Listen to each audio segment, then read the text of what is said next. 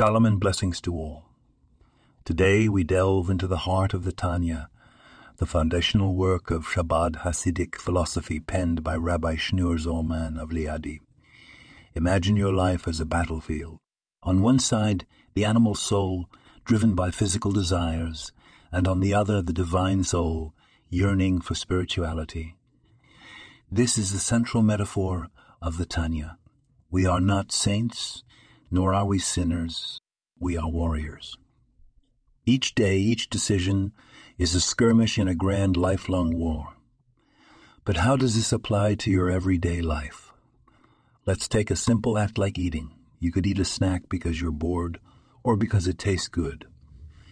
That's the animal soul talking.